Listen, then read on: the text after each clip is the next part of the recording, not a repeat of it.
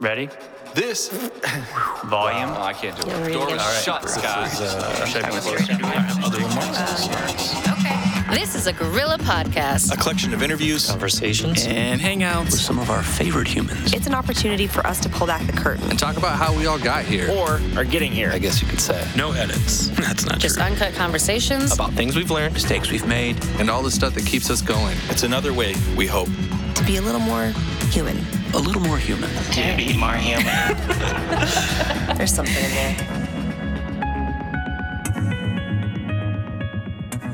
Welcome to A Little More Human. This is episode 26. And on today's podcast, we're going to do something a little bit different. I've got You're Eric naked. Machiela and I've got yeah, no. Eric Johnson and myself. And we're actually going to do a retrospective because this is the end of season one. So we're going to kind of wrap up this season of A Little More Human and kind of talk about the guests that we've had, the experiences that we've had, and kind of just ask each other questions to kind of wrap up the Right. season. How's that sound, guys? Good. So With- who was your with clothes favorite on. and who was your least favorite? Go. Who's my Oh. favorite and who's Least favorite. Eric, the very first one. Yep, same. I was so stoked on it when we did it. I remember I called Caton when I heard it, and I was like, "Oh my god, dude! Like this sounds pretty good." Listening back, the intro sounds great. Nice work, Kyle Campbell, an all-star. Me and Caton talking about nonsense. I think they got more interesting as we got I farther think and it just farther got away from I, that. the only reason why is because I've learned something over the last 5 years that I've been at Gorilla is like when you first start something, you're like, this is the coolest thing ever. And I do think it's the coolest at the time. Now that I've had way more guests on now, we've had, like 25 people on here. Right. I just look at it and go like, man, I could have asked Eric such better questions. And I was just very like caught up in like, ask this specific one. Don't ask the ones that are popping into my head. Like I have a roadmap, stick to the roadmap, that kind of thing. And I could have tried less hard, which have been really nice. Well, I mean, That's sort of the point of this episode, though, right? Like, Right. this is a recap episode. This is, It's good. kind of looking at it as rounding out the season. Season one recap. Yeah, there's a concern with the podcast that you want to sound smarter than you probably are. Oh, Right? yeah. Like all of us. For I'm me, saying. there's a concern most of the time for that. Yeah, that's what it is. too. Because It's there's like, I always think such that's a why there's- risk. I mean, I say like I have a hard time listening back to the ones specifically that I'm on Mm-hmm. because like the one with Cole, I was so excited to hear. Yeah. Speaking of maybe the top guest. He doesn't have to work to sound smarter. No, he doesn't. No, he sounds smart all the He just talks, and everyone that hears his voice goes, "Oh, wow." Yeah. I know. So I think that's the hesitancy to listen back to the ones I've been on because I'm like, God, I don't want to sound like a moron skadoosh. I thought you sounded pretty good on him. But you're always going to be self-critical, right, of your own thinking. It's like, This is the nature of our relationship, Eric and I. I would always advocate for the episodes with him on, not because I don't like doing it, but because I like listening to Eric talk. no, thank you. We did a road trip a couple months ago. How Oh, long? yeah. Dude, that was a record. It was We held to like a South Carolina. 7-hour straight conversation without stopping. longer than that. I'm not surprised. in It the was least bit. unbelievable. I'm not even Yeah. a little bit surprised. So we're going to have to curtail some things here. yeah. Oh, wait. So, who's your favorite then? Like, wait, you said your favorite's Cole for sure. Is Yeah, that- I mean, he's up there for sure. okay. There was a bunch of really great There's ones. towards there the was end. no bad one. Yeah, like I really enjoyed getting to know Jill Yep. and Adam on Yep. those two guest ones that I got to do. Adam the one Waller. with Yeah, the one with Evan was really great, but he's just the best. He's one of the best speakers and thinkers and on his feet kind of guy. Yep. Maybe a better way to put it, because I appreciate all of them, and I'm not trying to be like Absolutely. Every single politically one. correct with this. Like I really do appreciate all of them. But if I was to look back, if someone was like, which one should I listen to? Then I would say Cole for sure. I would say John Bell's was awesome. The ones that course. got a little farther out of our inner circle here, I think were the ones that for me got more interesting just because they revealed things that I hadn't heard before. We're learning from them, right? Like a lot of our inner circle people, we learned about them and their stories and where they came from and what inspires them and what makes them creative and stuff. But when you have somebody that's doing a very different skill set, I think our curiosity as a people group goes towards that. 'Cause Yeah. we're curious sorts, I think. And so when we hear what John's doing or what Adam's doing or Cole outside of the quote unquote exact film media circle. I think that's why we lean into those maybe a bit more. Well, Absolutely. I think when I look back at those, especially the ones that are outside of our immediate circle, even the ones that are in the immediate circle, like I think people in general can surprise you if you give them the chance. And I think most people, even like Lance Mockma, even though like, and he even was like, he was very nervous to come on the podcast. And he's like, I've never done anything like this. I'm always behind the camera, et cetera. But like some of his stories, for instance, of how he got into film production blew me away because he actually, his story is so unique there. And like, he fell in love with movies because of Jurassic Park. I'd never heard those things before from him. And I had no idea that that's how he got to start because I met him in college and I had preconceived notions about how he started working. And so it was really nice to be like surprised even by someone that I already had like expectations of like, I know all of your story. And then he sits down and I'm like, I know none of your story. And like, It was the opposite for me. I was like, I've watched you almost die in a hospital in Russia. I think like, but that's sort of, I mean, if we get into where we started with this, I don't know that we ever really talked about that, is that was our intent. At the beginning. And that's what's kind of fun about unpacking this first season, I think, is to look at it. And we said, okay, we want to do a podcast like this. Caton was a huge advocate for it.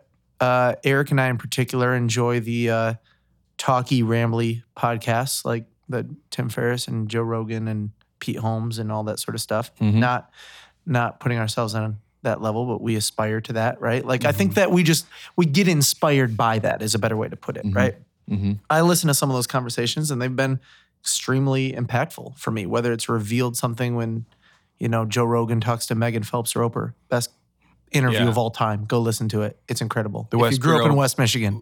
She grew up in the Westboro Baptist Church underneath Fred Phelps, Oh, yeah. I remember. And she was his granddaughter and broke away from the church. Yeah. It's worth digging up. But also like Pete Holmes just talking to Shane Moss about like DMT tripping. Oh my gosh. It's so fascinating. Oh yeah. So anyway, like we liked the genre. Right. But like Caton, like you really are the champion of this thing and you grabbed it and you're like, we're going to go do this. Well, yeah, I think it was February. And like we'd also, since I started working here, there's always been talks of making a podcast. And I think I got to a point where I was like, I know I could do this. And if no one grabs a bull by the horns, this is never going to happen. So I was just like, hey, Eric, next week you're going to be interviewed on a podcast. And you were like, well, I want to know what the concept is at least before we really get into it. And I think me and Eric Heemstra sat down for like an afternoon and wrote some things down and then presented them to you. And you were like, okay, cool. Heemstra's the other one. I'm going to take this opportunity. Yeah. This dude has busted his ass. He's in the background. You don't get to see him, but this guy's worked real hard. Yeah, if you've seen any Instagram posts on any level with like little clips, that was all Eric Heemstra. Yeah, me and him just looking and going, yep, that one. But so anyway, like we dove into it. And a lot of times I think we can get caught up into like, what's the strategy? Where's the target? Who's the audience? Very important things. But sometimes you just got to go do it and work some shit out. And I think like that, I don't know that we would have ever just jumped in had you not been like, let's go. And I appreciate that. And I think that's why when I look back though, like some of those first ones are not my favorite, and that's not anybody's fault. It's just that like we were trying to figure out what it is, what they are. And I still, even now, looking back at those first ones, I say like and whatever way too much. I said it more in the first couple, and then you listen to yourself and like, oh shit, that's so true. I sound dumb. I know there was I remember there was a Rogan pod one time. He was talking to a guy who was, gosh, I can't remember the name, but he was 30, probably 30, 31, and he used to be a huge Instagram, Twitter influence type, and got taken down by his own people, by his own tribe. Anyway, really? We were talking about sort of that hate culture that exists online, and we jump online, outrage culture. Right? That whole thing. And about halfway through the episode, Rogan's just like, dude, I got to stop you. You have to stop saying like. He's like, am I? He's like, yes, I can't handle it anymore. Like, really? Called him out right in the middle of the pod. And he did it pretty good for the next 30 minutes, but then he got back into his It's probably like his stopgap for his thinking. At least that tends to be the word. That's what it is for me. That's why I say whatever. Same thing. Just a non sequitur. Well, dude, one thing I do that drives me nuts is when, and I catch in other people too, and that's why I know it's a common thing is when you finish a phrase and you don't really know how the person thought, so you just finish it with "so." I hate that one, and I do that a lot. I like the awkwardness that it leaves in the Yeah, air. so what'd you think of that question? But getting back to that idea of starting something Yeah. without really knowing where it's going, we just said, okay, let's start in our inner circle. Right. Let's work the kinks out. Let's interview sort of a handful Our of folks friends. here. Yeah. And then let's start to expand that slowly over time. And I think that was successful. I think I look at the ones that I'm really into, and it's when it started growing outside of sort of the incestual walls a little bit. But I think we followed a pattern, and I think sometimes that's just important. You just follow that pattern and see where it leads. Yeah. Curious what you guys think, though. No, I think, the goal was to always expand. Even there were some transitions, like we call it, when we first started the podcast, it was called A Little More Human Conversations in a Transmedia World. all right. But like, I already we forgot very that. quickly were like, well, not many people know what transmedia means. And maybe it's not necessarily that important for the point of the podcast, which is really just to sit down with people that work in the creative fields in general, and media specifically was like our first target, but we kind of broadened that very quickly because media is a very broad term these days. Well, we also weren't delivering on the what do you always say? Promise of the premise. Yeah, we weren't. Yeah, it wasn't really. Conversations in a transmedia world. They were. Yeah, that was happening. It was but what very we were one- really delivering on is a little more human. That's what Right. we were delivering on. Right. So we Yep. just dropped that moniker and then kept going in that vein, which ended up being a better vein anyways. Great vein. Great vein of conversation.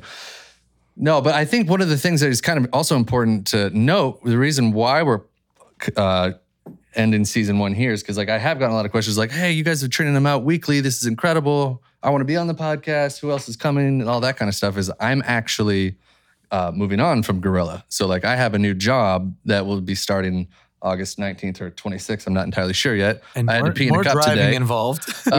Which is Yeah. a week from now, basically. Right. So Which is we are Wow. something. Oh wow! So- Slapped yourself for that. Yeah, but- something we're super excited about. yeah, I'm Yeah. very pumped for the next step, but I'm also like, it's a little sad because I love doing this podcast and I've had a lot of fun hosting it with you guys and doing it, but I also wanted to like actually have like a end note instead of having I've listened to plenty of podcasts where they don't actually end the season or they like just leave it hanging and just Yeah, kinda people are like, what well, happened? Yeah. Yeah, and I wanted to actually Yeah. put a little button on it on some level, just like, hey, this is what's going on. And because we've been pretty transparent throughout the season with guests, especially, and they've been super vulnerable. So I didn't really want to not do the same For sure. at the end of the first season. I think there's always like a Good. fear almost to try to protect the image of something or whatever, instead of just accepting that life is a constant evolution, right?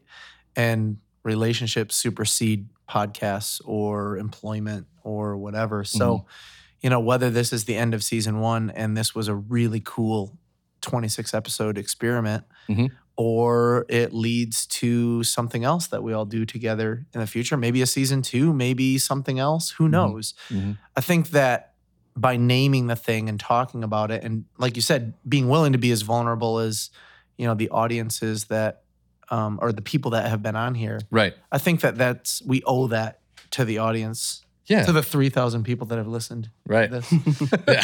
That actually seems kind of like a lot to me. Unless it's 100, Yeah.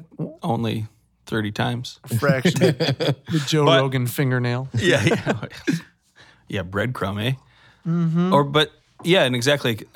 We're trying to figure out what's next for it. I could see a possibility in the future where we figure out a way to do like a 10 episode season and we could actually do it in 3-hour chunks over Right. the course of, getting together at here or wherever and just doing something like that. Because one thing that's for certain is that you have been a great host and moderator and you keep the conversation on point. And that's something that me and Eric both recognize, that if we were maybe the one with Brent Christie, I love Brent, but maybe we went a little long and rambly and some sideways roads with that. And I remember thinking afterwards, man, I wish Caton was there to say, hey, let's get back on track here a couple times. I felt that immediately because you and I are so accustomed to being in the interviewer role right? When we do documentary work or whatever, we're the ones running the interview. So I'm really used to being the person that has to be in charge and responsible for the content, make sure that the conversation stays, interesting and doesn't meander and we're capturing all the good bits. And then I sat down for this. I'm like, oh, Caton's doing that. I can just ramble and he's going to guide me back. It made this really fun. Yeah. Or just for me. listen, It took the responsibility out. Yeah. I think there's probably with Adam and stuff, there's probably 10 minutes where I don't have to say anything. It's great. Yeah, because the advantage for it is like the advantage. Let me rephrase this.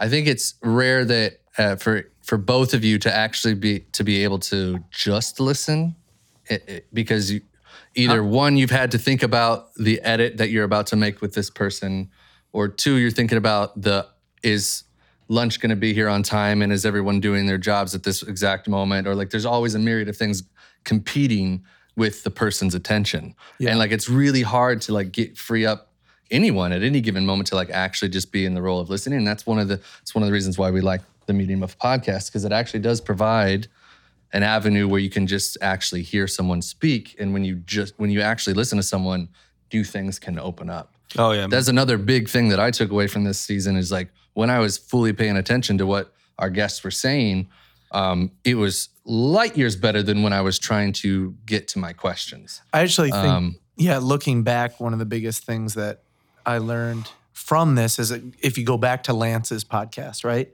That's when I could tell he was a little nervous, and but being such a trooper, and he really told some great stories. But I think like what I did is what I often do in an interview, which I have a responsibility to do in the interview, right? Okay, how do I curate this conversation to get all the parts and pieces needed so that I can do a bunch of edits in, underneath B-roll or something to make this thing, cohesively make sense. And I think that I probably took away from Lance's ability to just tell his stories, because I was like, oh man, I really want him to talk about this experience when he was in a hospital in Russia when we were there or whatever. And I think I probably tried to manipulate that conversation in a way that wasn't necessarily conscious of, but that's what I love about listening back, because I was listening back to it. I'm like, man, if I had done it, if I could do it again, I would have just kind of stopped worrying so much about kind of where it would go and just let him take it there rather than, me going like, oh, and now you got to talk about this. I think one thing that's been cool that Eric's noticed, I mean, maybe you can talk about that, EJ, but is just the response you've heard around town. And it's humbling to know that people actually are listening and care to listen on some degree, and also the positive impact it's had on some of our guests and stuff. Yeah. Like we set out, I think we did big picture. The vision still was, okay, once we sort of work the kinks out and, some of the kinks, but kind of work our way through this sort of internal community, when we start asking people to be on the podcast, we really did have this objective of saying, how do we elevate other people's stories, whether it's another agency, whether it's another creative or whatever, how could we publicly do the thing that we talk about a lot internally, but maybe there's more ways to express it, in practice. How do we let people have a voice and say like, hey, this person's doing a cool thing, and let it just be that about their story, and get out of the way, like actually let them be the hero.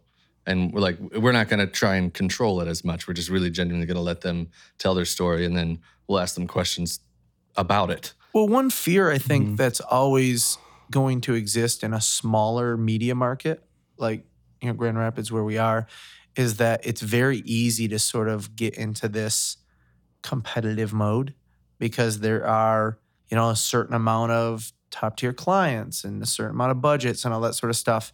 And I think it's really good to force yourself to go like, no, like the person is always going to be more important than the project. How do we create space to point to the good that someone else is doing instead of worrying so much about what we're doing? I think you can get really distracted just trying to cultivate your own image and your own brand instead of leveraging it in a way that elevates someone else. And you can say that all the time, and then doing it is another thing. So the podcast, I think for me, created this avenue to go no, we're going to do that. We're actually going to go find some people doing cool shit, and we're going to point at them and not just say we do that. Right.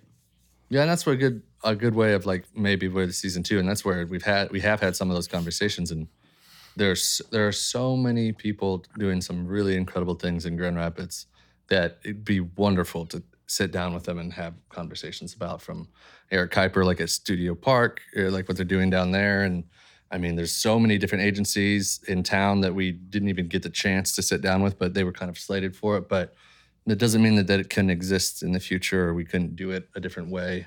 I could probably do a 10-part series with just Slane. Yeah. Just Slane. One episode per project. Oh, yeah, and I've been talking about this Chris Mathis, who's a friend of Cole's. Yeah, and that's was the someone that I Spring really GR. wanted to sit down with. He's got an incredible story. Chris Cosmos, a working screenwriter in town. There's a lot of people yet that I would like to keep thinking about talking to. So That's something I think is that, you know, as much as you have your finger on the pulse of, or you think you have your finger on the pulse of what's going on, that's cool. You know, especially like, oh, we're in a creative industry. We're doing, you know, creative projects and all that sort of stuff. It's amazing once you start just listening a little bit more, how much you realize you don't know what's going on. You know, how many other cool things are taking place. Oh yeah, Hannah Berry was a really great person for that. Yeah. It's like her event that she was doing, Creston After Dark, and the work that she does on a daily basis of trying to connect to the art community with the commerce community in town, like the business community, and like bridging the gap between understanding of those worlds. Like that work is really important, and we probably wouldn't have heard about it unless Hannah would have told her story. I think that's why I like the medium so much, and probably why those other people that I listed are so inspiring to me, because I think that there's sort of like an irony to it where the interviewers become more interesting when they take the spotlight off themselves, right? So you think of it as like, oh yeah, we're going to run this thing and it's going to be cool. But the reality is that the more you can just shift the spotlight to someone that you're trying to give a platform to, the more interesting it becomes. And I think we learned that, or I would say I learned that more as it went on. Mm-hmm. Oh, for sure. I mean, that there was a turn after episode 13, I think, where that definitely started to take more precedence. And I think we brought more intentionality after that point as well, of highlighting other people's stories a heck of a lot more, and like really taking the time to listen.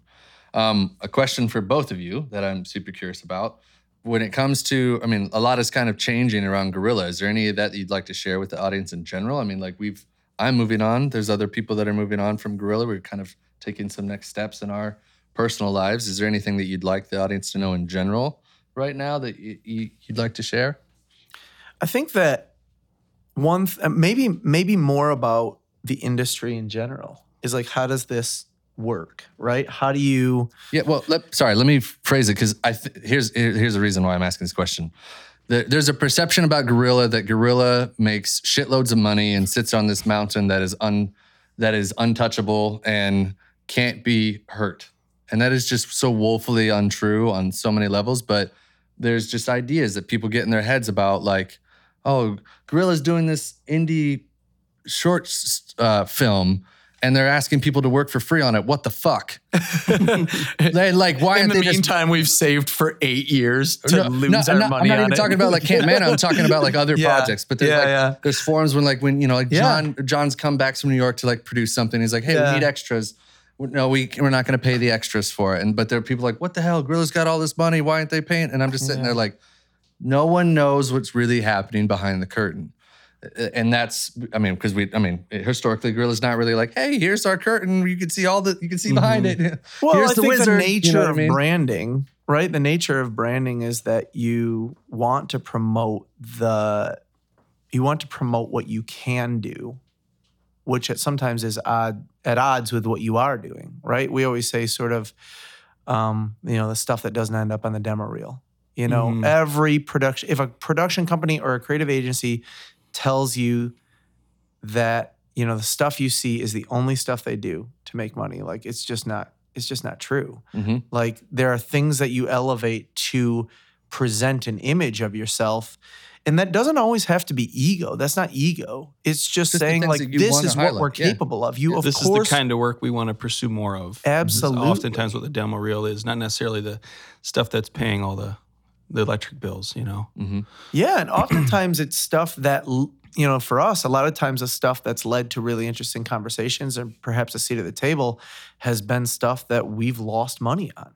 You know what I mean? Like GRLA projects or whatever, just paying to play, paying to learn, trying to figure out, is there a way to make, intellectual property, quote unquote, in the Movies. entertainment sense, Yeah. but live in West Michigan, which is, fairly illogical, right? These sorts of things, right? A lot of times that looks different because of course we're trying to promote it. Of course we're trying to sell a product or, a capability. But the reality is that there's always cost associated with those, growth, that growth happening. But right now, no, I think the thing that I would talk about is that it's an interesting industry. And I haven't been through it enough to know, right? It's been 15 years since we started Gorilla. Am I right about that? 15? Yeah. And Right, but at the that first- point, it was just you two. First 6 years are me and Eric, just the two of us, running around the world on airplanes and, filming documentary stuff. 2-man band type of thing. So I don't really count that. But the remaining years, like as we sort of reacted to what was going on, have been really fun and really challenging, and we've learned a ton. But along the way, I think we've only seen one cycle of what, like one marketing cycle. And some of the more experienced ad people in town, what I've heard from them that's really interesting is just like the way that cycles work sort of adverse of the economic cycles, right? So again, I don't know how much of this is true, but it is fascinating to me, this idea that when the economy does well, then, it creates other dynamics where a company will do more in-house. They'll focus more on, different aspects of marketing. And then when the economy does worse, like you sort of have more things being outsourced and stuff like that. It's interesting to see, like, as we go through this, to know, like, okay, what are those shifts? What are those cycles? Because I still feel like we're kind of in the first one. So for us, our process hasn't changed and our ability to create things hasn't changed, but we've now been through a full cycle of going, well, what does it look like to be in a super reactive, sort of node-based, agile model? What does it look like to sort of push to the opposite end of that and be in a more structured model where you're sort of like feeding things into the pipeline? And like, are there cycles to that? Can you survive those cycles? Those are questions I think that are out in front of us now. Yeah, I think when we were coming up, first couple projects we did were on 16 millimeter because film was still kind of king.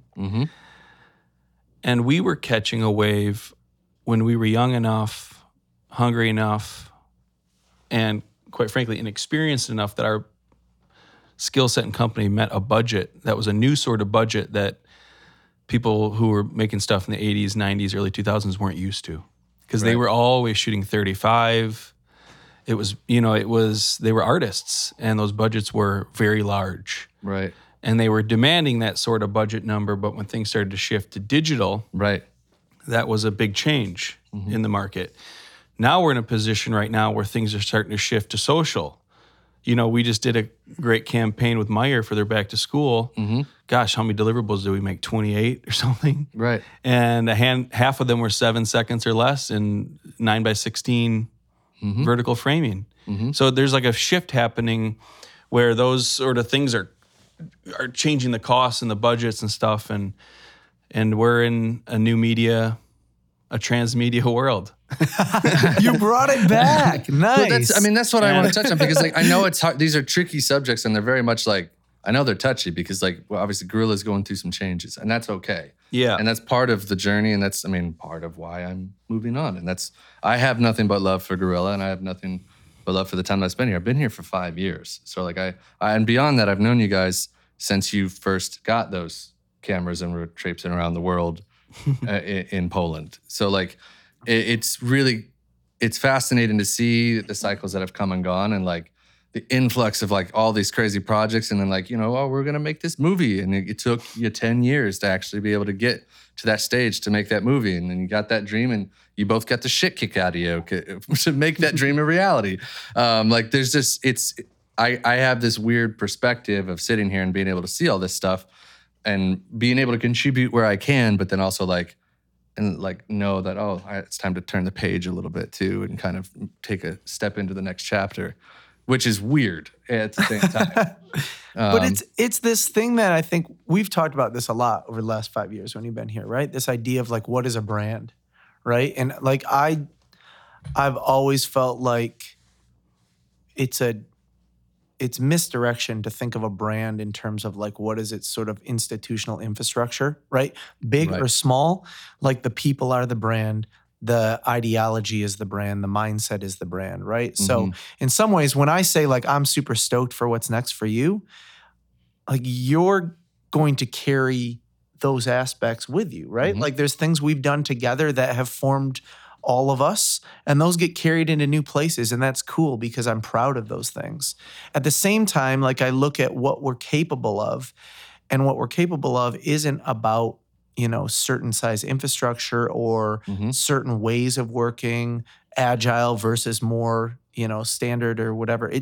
It's about what we've learned, and it's about what we're capable of from the experience that we have. I mean, like Eric and I remember that first week, I think we were back from Mana, and we had just made Camp Mana, and we were dead.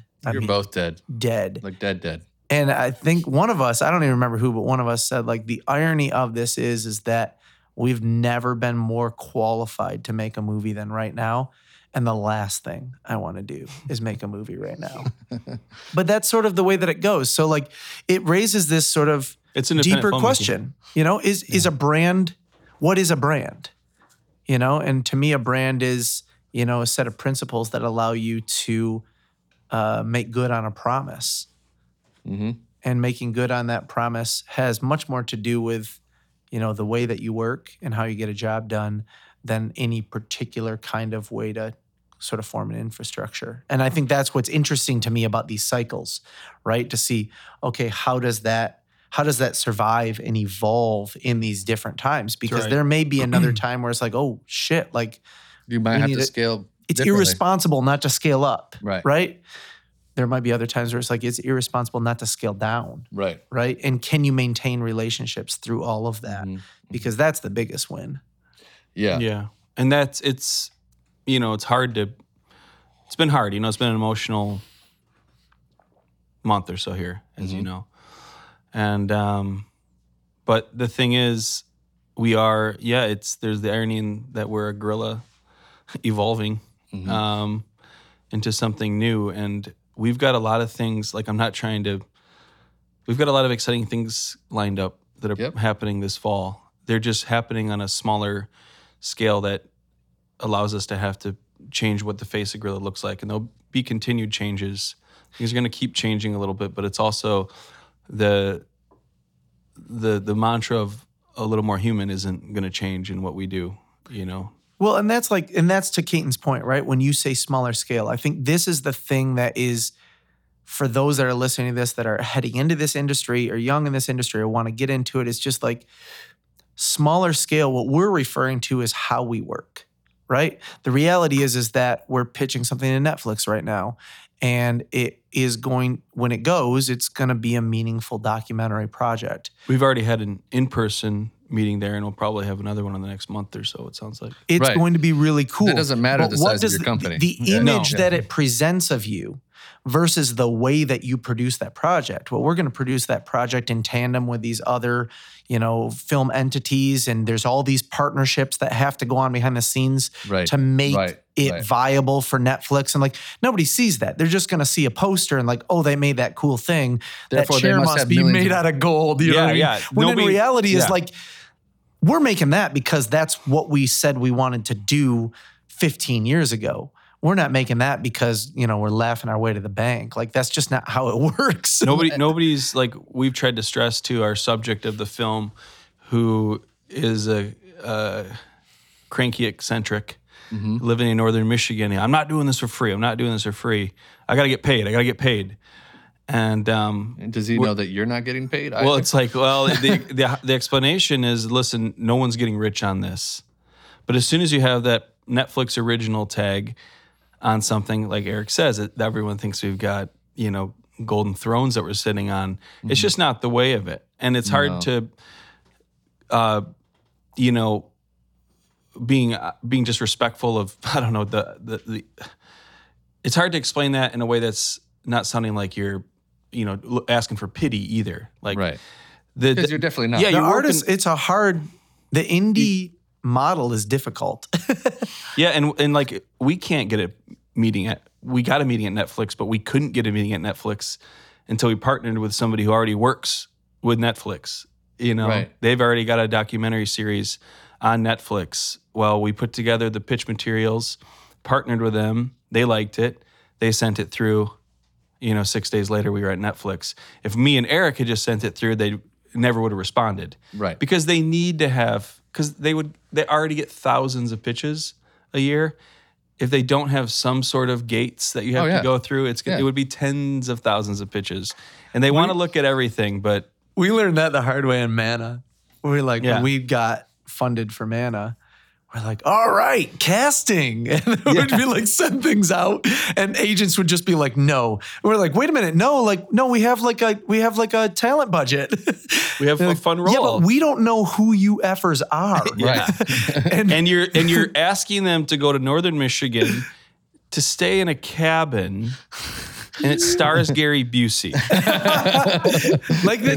It sounds like a shit show that they're sending their clients into, and they're trying to protect their clients. Right.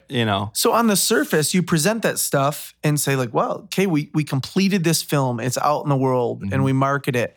But the reality is that the way a film career often works, or, a career in this industry, is that you take your shots on things and you're paying for education all the way. It's a constant reinvestment in your education. Right. And so some of these things, just because they're not profitable doesn't mean they're not valuable. Mm-hmm. But from the outside, it's very difficult to tell the difference. Oh, yeah. And I think that's what I was asking with the original question. And it's just because, like, perception versus reality is a tricky beast for any industry, for any creative, for any human. To like the thing online right now, you can project a certain reality or perception that just could be woefully untrue. And I think Gorilla has been very good at projecting its image, but that doesn't necessarily mean that someone's idea of Gorilla is true. And that the reality is also, if you really want to know what's going on, you could probably email Eric, and they will respond. I'll actually tell you. I'll tell you what's going on. But I think that's what I'm getting at, though, is just like, well, in what sense, right? Because if you say, well, how big is this brand in terms of what you're capable of? A hell of a lot bigger than it was 8 years ago. Sure. Just the amount of experience that we've had. When we say we can solve a creative problem, we can. And it's taken a lot of hard work to do that. Trying to pair that with a size of infrastructure it's the wrong way to look at it. Mm-hmm. A lot of people out there that are listening to this, they'll know Hungry Man, right? Hungry Man is one of the biggest sort of, production agencies, right? 6 people work there. Mm-hmm. This brand is building the coolest shit you've seen. Hilarious commercials. They've really got their finger on the pulse of a lot of like really fun and funny content for big brands, plays during the Super Bowl, things like that, right? But the reality is like the way they manage their infrastructure is much different than what you would assume from looking at the content, using all of your preconceived notions of how an industry should work. Right. And that's what we've been playing with here, is to go like, well, what does it look like if we operate, version A or version B or version C? And I think we'll continue to evolve and learn as it goes, not just on the commercial side, but also on the entertainment side, right? Like, we made Mana. We said, like, we're going to save up some of our own resources, and then we're going to go garner investment. We're going to make this thing. Well, what did we learn from that? We learned that the best way to create things is to give away ownership, work in partnership, because that's what's going to get you a seat at a new table that moves you up. So with this new documentary that we're doing, We went out and did that. We learned from that experience and we went out and did that. It's going to take iterations Oh, yeah. to continue to get there. Yeah. Yeah. Much like starting a podcast where you don't know what you're doing and you just figure it out as you go. Right. But the podcast is an example of what we really are, which is people who love, without being too cheesy, it's just we love creating. And that's why this podcast has been really cool to see grow and be consistent with, because it's really easy to like fall off, the It's a consistency. muscle. Yeah. Yeah, and you were such a champion to make sure, especially early on, like we got these guests lined up. We need these guests. We need this. I'm going on vacation for 2 weeks. We got to backlog some episodes here so that we can stay consistent. And that was a big part of it. And but even moving forward, all the stuff we're doing, if it's a 7-second Instagram video for back to school supplies, or it's an 80-minute feature-length documentary on Netflix, it's creating. It's all different levels of creating, but it's all, I don't know, it's what we want to keep doing. Right. And that's where the brand continues to grow, right? Because those skill sets continue to grow. The spectrum on which you can play just gets wider and wider and wider and wider. And you have those opportunities to kind of, take a Netflix thing or do a social ecosystem. And I think that still remains really fun for us. Good. See, you weren't ready for that question, and I appreciate I you loved going it. with me No, it's on good. that one. Loved it. All right. Eric Heemstra, how long have we been going? We've been going for about 45 minutes. Perfect. Okay, cool. Because I have to be somewhat aware of the time because you have a phone call, Machiela. Oh, that's so good. So one of the other things that I wanted to ask you guys, you guys can ask me questions as well, which I'll leave at the end. Because I got to interview you at the very front end of this, so I wanted to leave you a little bit of window to go back this way. Because I found that I get really awkward when I get asked questions, because I'm not used to responding instantly. Especially when it comes to questions about fatherhood, like Cole kept doing. I was just like emotionally wrecked for like the rest of the afternoon after those ones. But anyways, the project that both of you are most excited about right now when it comes to future setting, and we kind of touched on a few of them, but I am curious, like for both of you, where you're sitting at right now, that like, hey, this is the thing that keeps me motivated to keep creating in line with what we were just discussing. You want to take this one first? Well, it's the feature Machiela length. first. Yeah, it's the feature length documentary we've been trying to get going for 5 years about a man who clones trees, the world's oldest sequoias and redwoods, black willows, oaks, maples, etc. He's cloned 140 different species of trees and is continuing to do so. That's a really That was great very close project. to your heart. Yeah, it's I'm big on, the environmental element of it, but just it's going to rebrand. I've actually told this story many times, but I was following Eric and Seth between two Amway farms in Washington one time. And this is like right after I'd gotten associated with this guy and started to hear his stories and had met him and read his book and things. And Started noticing things. yeah, you start to notice things like He's educating you on deforestation, things just like the this. effect of pine beetles is the example here specifically. And we were driving along the Cascade Range for a long way. And at one point there was probably a 10 to 20 mile stretch where all the trees were dead. On both sides of the road, just dead trees, all from pine beetle and drought. And we got to the farm in Washington. I was like, did you guys see all those dead trees back there? And Eric and Seth, probably they were talking as well. But they were like, no. And also, they probably had no idea what those would look like. With the Yeah, pine you don't notice that stuff. So that film is really important just in terms of, it's a film about rebranding trees, but it's also going to be a hell of a lot of fun. And wildly beautiful. Right. Working with an incredible team on it. Yeah, the cinematographer, probably shouldn't say who, but Yeah, just he's really legit. yeah. So that one's exciting from every angle, artistically, socially. Story's powerful. I mean, Yeah, it's- and David, the subject of the film, is getting quite a bit older, and so there's an urgency in it as well. right. And then this show that I've talked about on this podcast a couple of times, but this thing we're meeting with Chris Kamen tomorrow, and he's really trying to bring and help destigmatize mental health in men out to the open. Like I've told you, the show that's, manly men doing manly activities, talking about not so manly things. And you say they are manly. I get you, but I'm talking about in the general sense of it. And that's we're trying to rebrand what you think of when you say that word. Yeah, and Chris that's going to be a really fun one because that is a like an ecosystem of content. Yep. It's going to be a social thing. It's going to be small form videos. It's going to be long form podcasts, both in an adventure mode and in a discussion mode. And not only will it be entertaining and interesting and exciting, it'll also be, I think, potentially super important.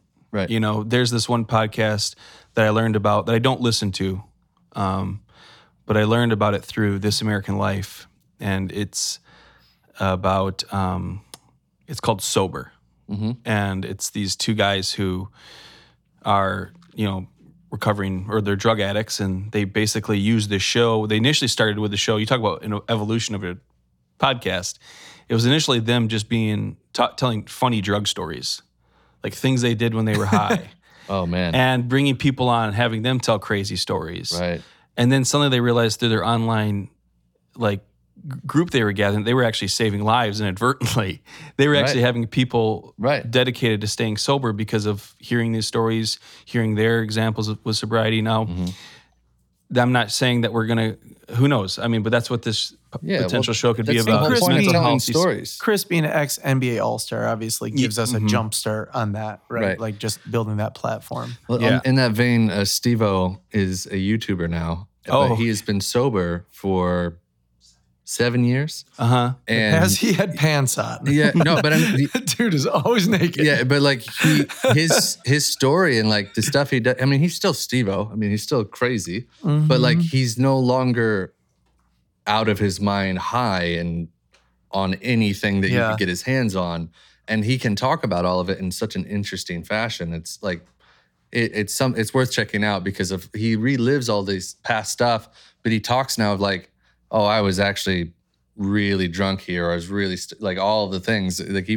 retells them in a new framework, and he's like, I was a total idiot. But like you look at something as like someone that's like, oh, you're doing this for attention, but oh no, actually you like really sad and fucked up, and like you can look at that differently now. And he's recreated his whole life. It's pretty cool. Yeah, hopefully that thing with Chris will help do that. I think that he has a unique voice that is not for everyone, but it is very much for some people. Yes. And I think that recognizing that and saying like the target audience for this is very clear to us. And I think it's a cool opportunity to maybe share some information. I think it's a bit more of like this. That isn't as common in those circles. Forgive me if this is the wrong language, but like alpha male, like stereotypical, like I've got it all, I'm fine. No one needs to like, I don't need any help. Like that's the kind of guy that you would want to like listen to. Yeah, I think anybody that like is a fan of Chris's sort of world, whether it's basketball or outdoors stuff, I think all of us probably could use a little encouragement towards, paying attention to our own mental health. Oh, especially as you get into maybe I'm just speaking for myself now, but like as you get into your 30s and life gets a little more complicated. Like I know for me, like it's been very meaningful encouragement, even seeing like Chris go through this to like do some work on my own. It's been good. It's true. I've already, with all the articles I've read and stuff, you start to turn the whatever back on yourself a little bit. Turn the camera on yourself. Yeah. And so those are two things. I mean, there's a couple other things that we're working on, some writing opportunities and things that are really exciting. But in terms of two things that are really keeping the motor going, it's those things. What about you, EJ? Oh, well, one we just finished. And my God, I know I keep on giving shout outs, but it's a wrap-up episode. You're allowed to do that, right? No, we just did a project that Valerie and I co-directed together. And I'm not saying this to try to like elevate or anything. This is just like, it's the sort of thing we're talking about, right? Like the stuff that goes on behind the scenes, because I know this goes on behind the scenes of a whole bunch of different companies, right? But like we just did this very small documentary, 11 minutes long. McCambridge edited it. Scott McCambridge, who's been on the podcast. He's just incredible at this kind of stuff. And it was just a profile of this woman who had breast cancer, recovered, and then it metastasized and became terminal. And she has this amazing organization called Hope Scarves, and with mutual friends and all this sort of stuff. And somebody called us and said, "Hey, we got this event coming up. Do you guys know any food vendors that might be willing to donate some food?" And Valerie, being awesome, took the call, and she was like, "Well, we could probably do something." And then that just evolved from one thing to the next, to like, "Oh, we're okay. We'll shoot some coverage of this event, right?" Right.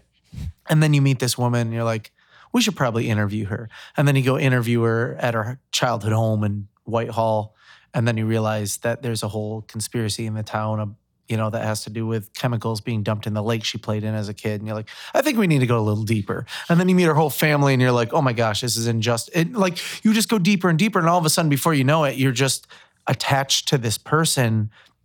And it isn't even about doing, originally I was like, oh, we could do a friend a favor.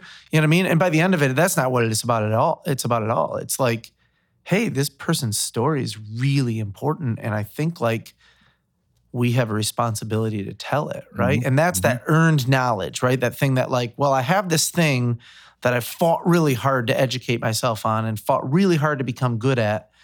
I could quit right now, or I could see a way to keep on using it. And so in that case, like Valerie and I worked together to produce this documentary, and it's really cool. Like It's Lara, really good. this woman, Lara, like she is incredible. And it's not me and Val, it's her just being incredibly vulnerable and incredibly honest. And she has a family and young kids. And I mean, it really, I love projects that put things in perspective, whether it's what we did with Peter Pyuk, last year or a couple years ago, something like this. Like for me, it was just like, let's go deeper and let's tell this story. Like what we did with David Wenzel. Yeah. Let's create a thing that let's create a profile of this incredible person that can live with her family for forever, that her kids can go back and watch. I mean, the weird thing is we went and we would She's go film. terminally ill, right? Yeah. So we would go film. And normally, like when I'm filming like documentary style, like I'll be capturing thinking about the edit, right? So I know all the angles I want to get, and I'm just racing because I know like there's barely any time and I need to cover all these angles. And I started filming with her and her family. We're on the beach, and they were like playing Frisbee and like just hanging out. They went for this hike, and I just kept on rolling through the cards. Like I just am like, I'm not going to cut. I'm not going to cut anything. And I just kept on recording because I'm in the back of my mind, I'm thinking, I actually think this random ass B-roll is probably going to be at some point Really in valuable. these people's lives as valuable as whatever this sort of neatly edited thing is. Right.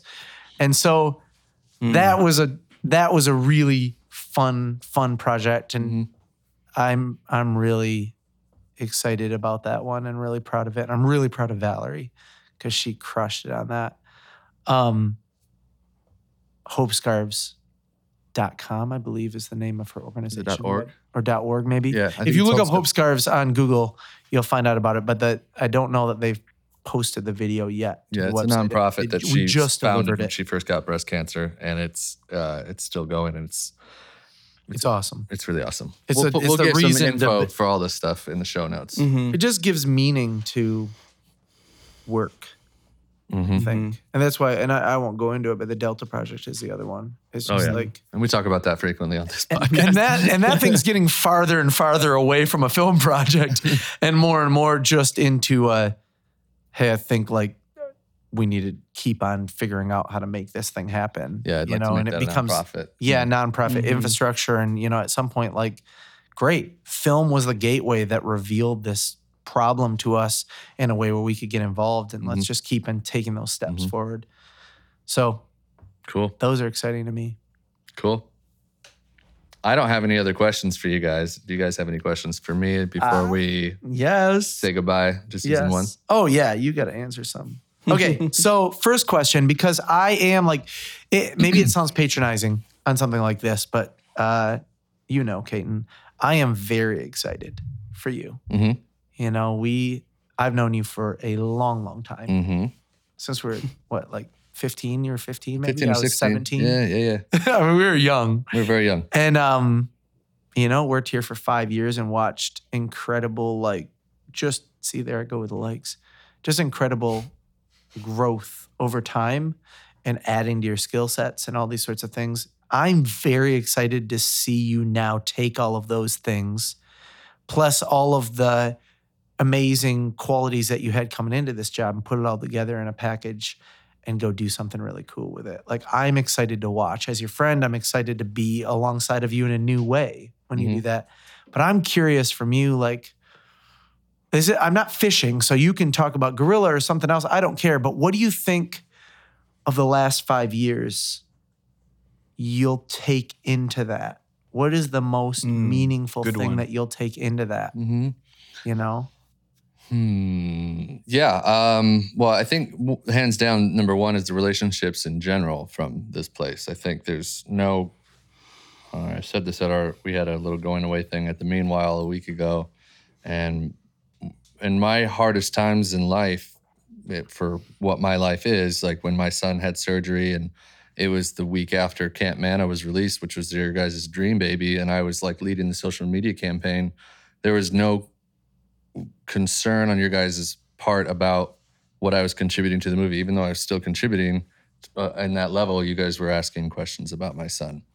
So for me, your guys' priorities have always been in the right place. So when it comes to people, and so for me, what I'll take is, I mean, a lot of people talk about loving people, but if your actions aren't following up with that, then it's quite obvious, in my opinion. So for me, that was a quality that I had before I came here, but I think it's only grown more so in a working environment, because I've had previous jobs where like people tried to embody in that, but the second anything got real tough, it came down to the numbers, or it came down to the schedule, or it came down to the work only. And like sometimes life throws you curveballs that you can't do those things. And it's really important to have people that have your back in a way that really actually have your back. And there's no bottom line to that piece of the puzzle, which is very hard. It's hard on many, many levels. So for me, I want to take that. Also, I've always loved stories. I mean, like everyone knows this about me at this point. Like I'm a huge book nerd, and I like superhero movies, and like I've always loved that stuff. But like, and I thought I could tell good stories, and I thought I knew what good stories were. And I also am the easiest person to please when it comes to content in general. I think I've gotten a better critical mind now that I didn't have when I first came here. So like, I am still really easy to please, because like when people make something, I want to champion that first. I don't let it go out the door now, though. Yes. Before I can make it as good as I can see it being. I think that's great. So like for me, that's a big one. It was always fun to show you first edits though, and just see like you like, this is great. And I'm like, good, we're good, we're done. Yeah, and like internally, like you definitely were like, oh, we need a little pick me up, show Caton first. Yeah, sometimes you need a little cheerleader on something that's not going all that smoothly. Right. Well, because like I think one of the things that is very true about not just filmmakers but creatives in general is that everyone is like so insanely hard on themselves, and the expectations are just, in my opinion, way too high, and it generally leads to some kind of insecurity. And for me, like I've always been able to see the merit in the thing itself, so it doesn't really matter. Like I know you want to make it as good as you can be, but sometimes like life doesn't let you make it that way, or you might not be able to get there fully. But it doesn't mean that there is an inherent value in the act of making it. I think that's where there's good tension, right? Because I think that we could get carried away with perfecting, right? And Eric and I have that incredibly like dry sense of humor where we like to, we find joy in self-deprecation, right? Like it's actually like a coping mechanism, and that drives you insane. Oh, I hate it so much. But so I think like you helped pull us towards like, hey, like people need to hear you be positive about this. When in reality, we're like, oh yeah, dude, we love this thing. We're just being ourselves. You know what I mean? And I think like you did a really good job over the years of helping us realize that's great. Go do that together then, like over a beer. Like maybe can you just posture a little bit more for everybody else? Because they don't realize that you love this thing that you're like, making jokes about. Like maybe that's your language, but that's not everybody's language. Right. So I think the tension in between, I think we have like worked really hard to pull you towards like a more critical eye, but I think you've also worked really hard to pull us towards maybe not being so intense sometimes. Yeah. Stepping back. Yeah, there could be this media form could probably benefit from more people who really love what they do. Like I've heard it say that I love Tarantino movies, but I've heard it say nobody loves Tarantino movies more than Tarantino. Like you can tell that guy loves his stuff. He loves. Christoph Waltz I heard him on a podcast talking about this one time, that in order to get that role of Hans Landa in *Inglourious Bastards*, he had Tarantino like flew to Germany and read the entire script out loud, like acting out every part except for Hans Landa's parts. And I'm just like, wow, that guy loves his stuff. And I think that's why those films are so fun to watch, is you can feel the joy in it. Yeah. Yeah. But you have that. Yeah. I think that's what you're trying to say, right? That's what I'm saying. Yeah, you have that. Oh, 100%. Yeah, and so that's what I'm really excited. But I mean, on this recent Meyer thing, right? We had the first edit, and we had some thoughts and suggestions. We presented it to Meyer, and they were crying in the room. We looked over, and the 3 clients were crying. We're like, well, I guess it's working emotionally for them. They, But now, how do we make it better, right? Now, let's make sure we can optimize it. Right. Yeah. To its 100%. Yeah. I think the final thing that I would take is... Wait, he didn't get a question. Oh, I was going to... Can he have one? Yeah. Oh, no, I was going to say the final thing that I would take into the... sorry. Next job Go. is...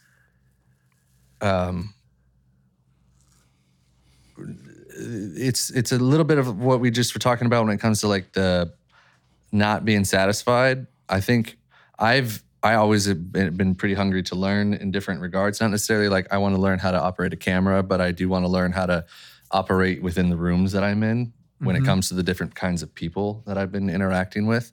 And like that hunger has only grown in the last 5 years. So for me, like I want to continue to this next one is going to be where I will be leading people. So I'm like, how am I going to embody those traits that I've like looked up to and also care about? So like, how can I learn how to do that really well? So that's my last thing. Sorry. Well, and I hope sometimes it might be just phone a friend. Yeah. I hope. Yeah. Well, and I guess mine is a little.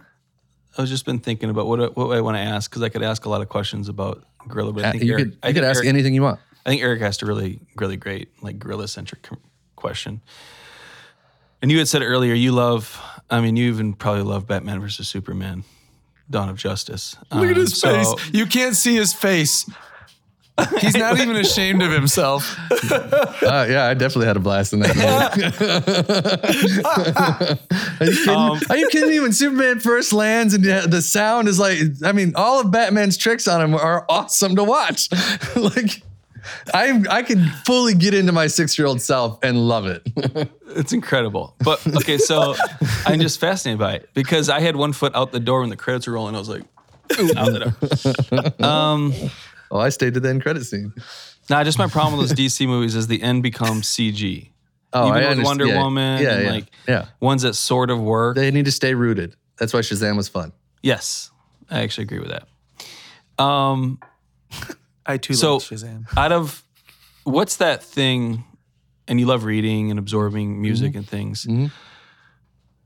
What's that book and that song that you return to all the time because it makes you cry, and why? Oh, shit. Nice question. The book,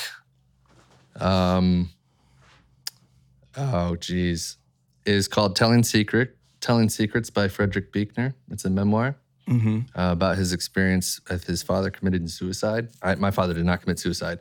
But there was something about that book that when I first read it, I read it in college, and I think most of my ethos kind of developed around what he was trying to tell his readers. And is that everything that is dark and ugly will eventually come out no matter what. So you should tell your own secrets to the world, because you then can be empowered in that act instead of other people discovering it and then writing that story for you. So I wrote an essay about it in college. Like, it was my senior thesis.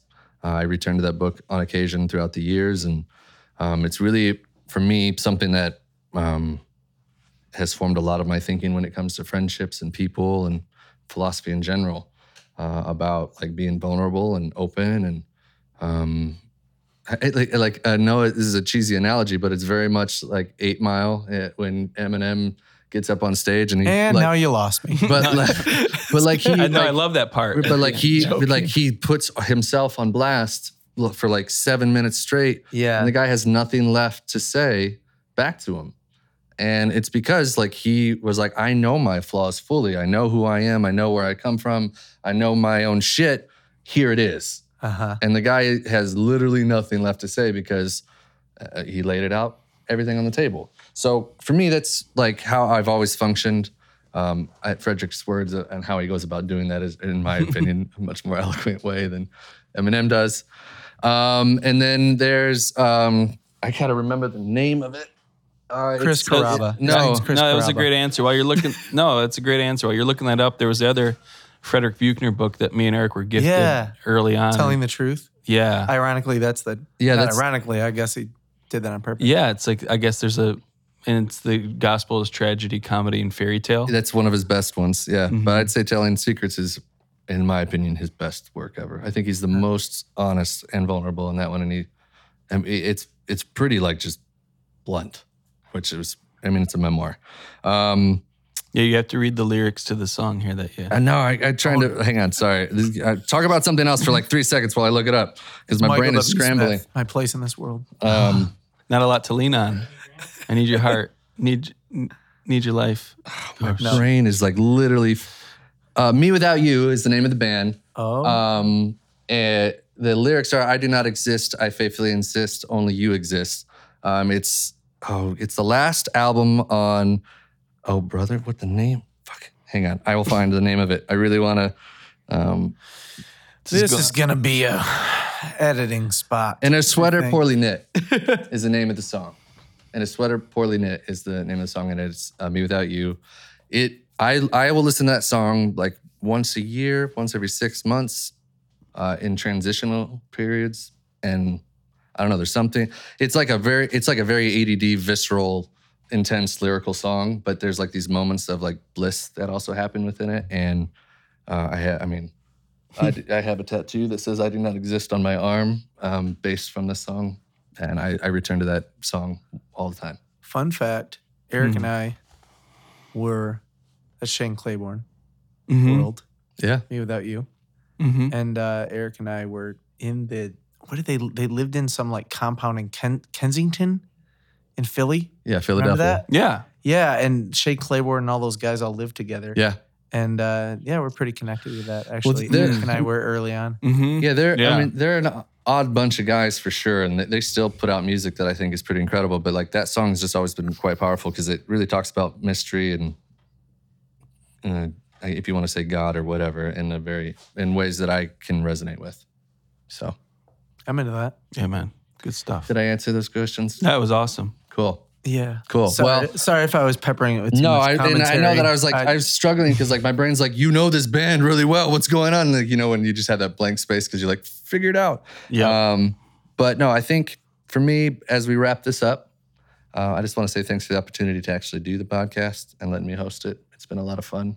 Hopefully we can pick it up in season 2 and do some more of them. That'd be fun. In short order. It would be really fun. Cool. I agree with you. Thanks for all your work on it, man. Yeah, buddy. Okay. All right. Bye. One more shout out to Kyle Campbell, actually. Not quite yet. That's it. Did we shout out to him already? I don't remember. Double shout out. Yeah, Kyle's just cool. Heemstra. Yeah. All right. Thanks for listening. Bye. Bye.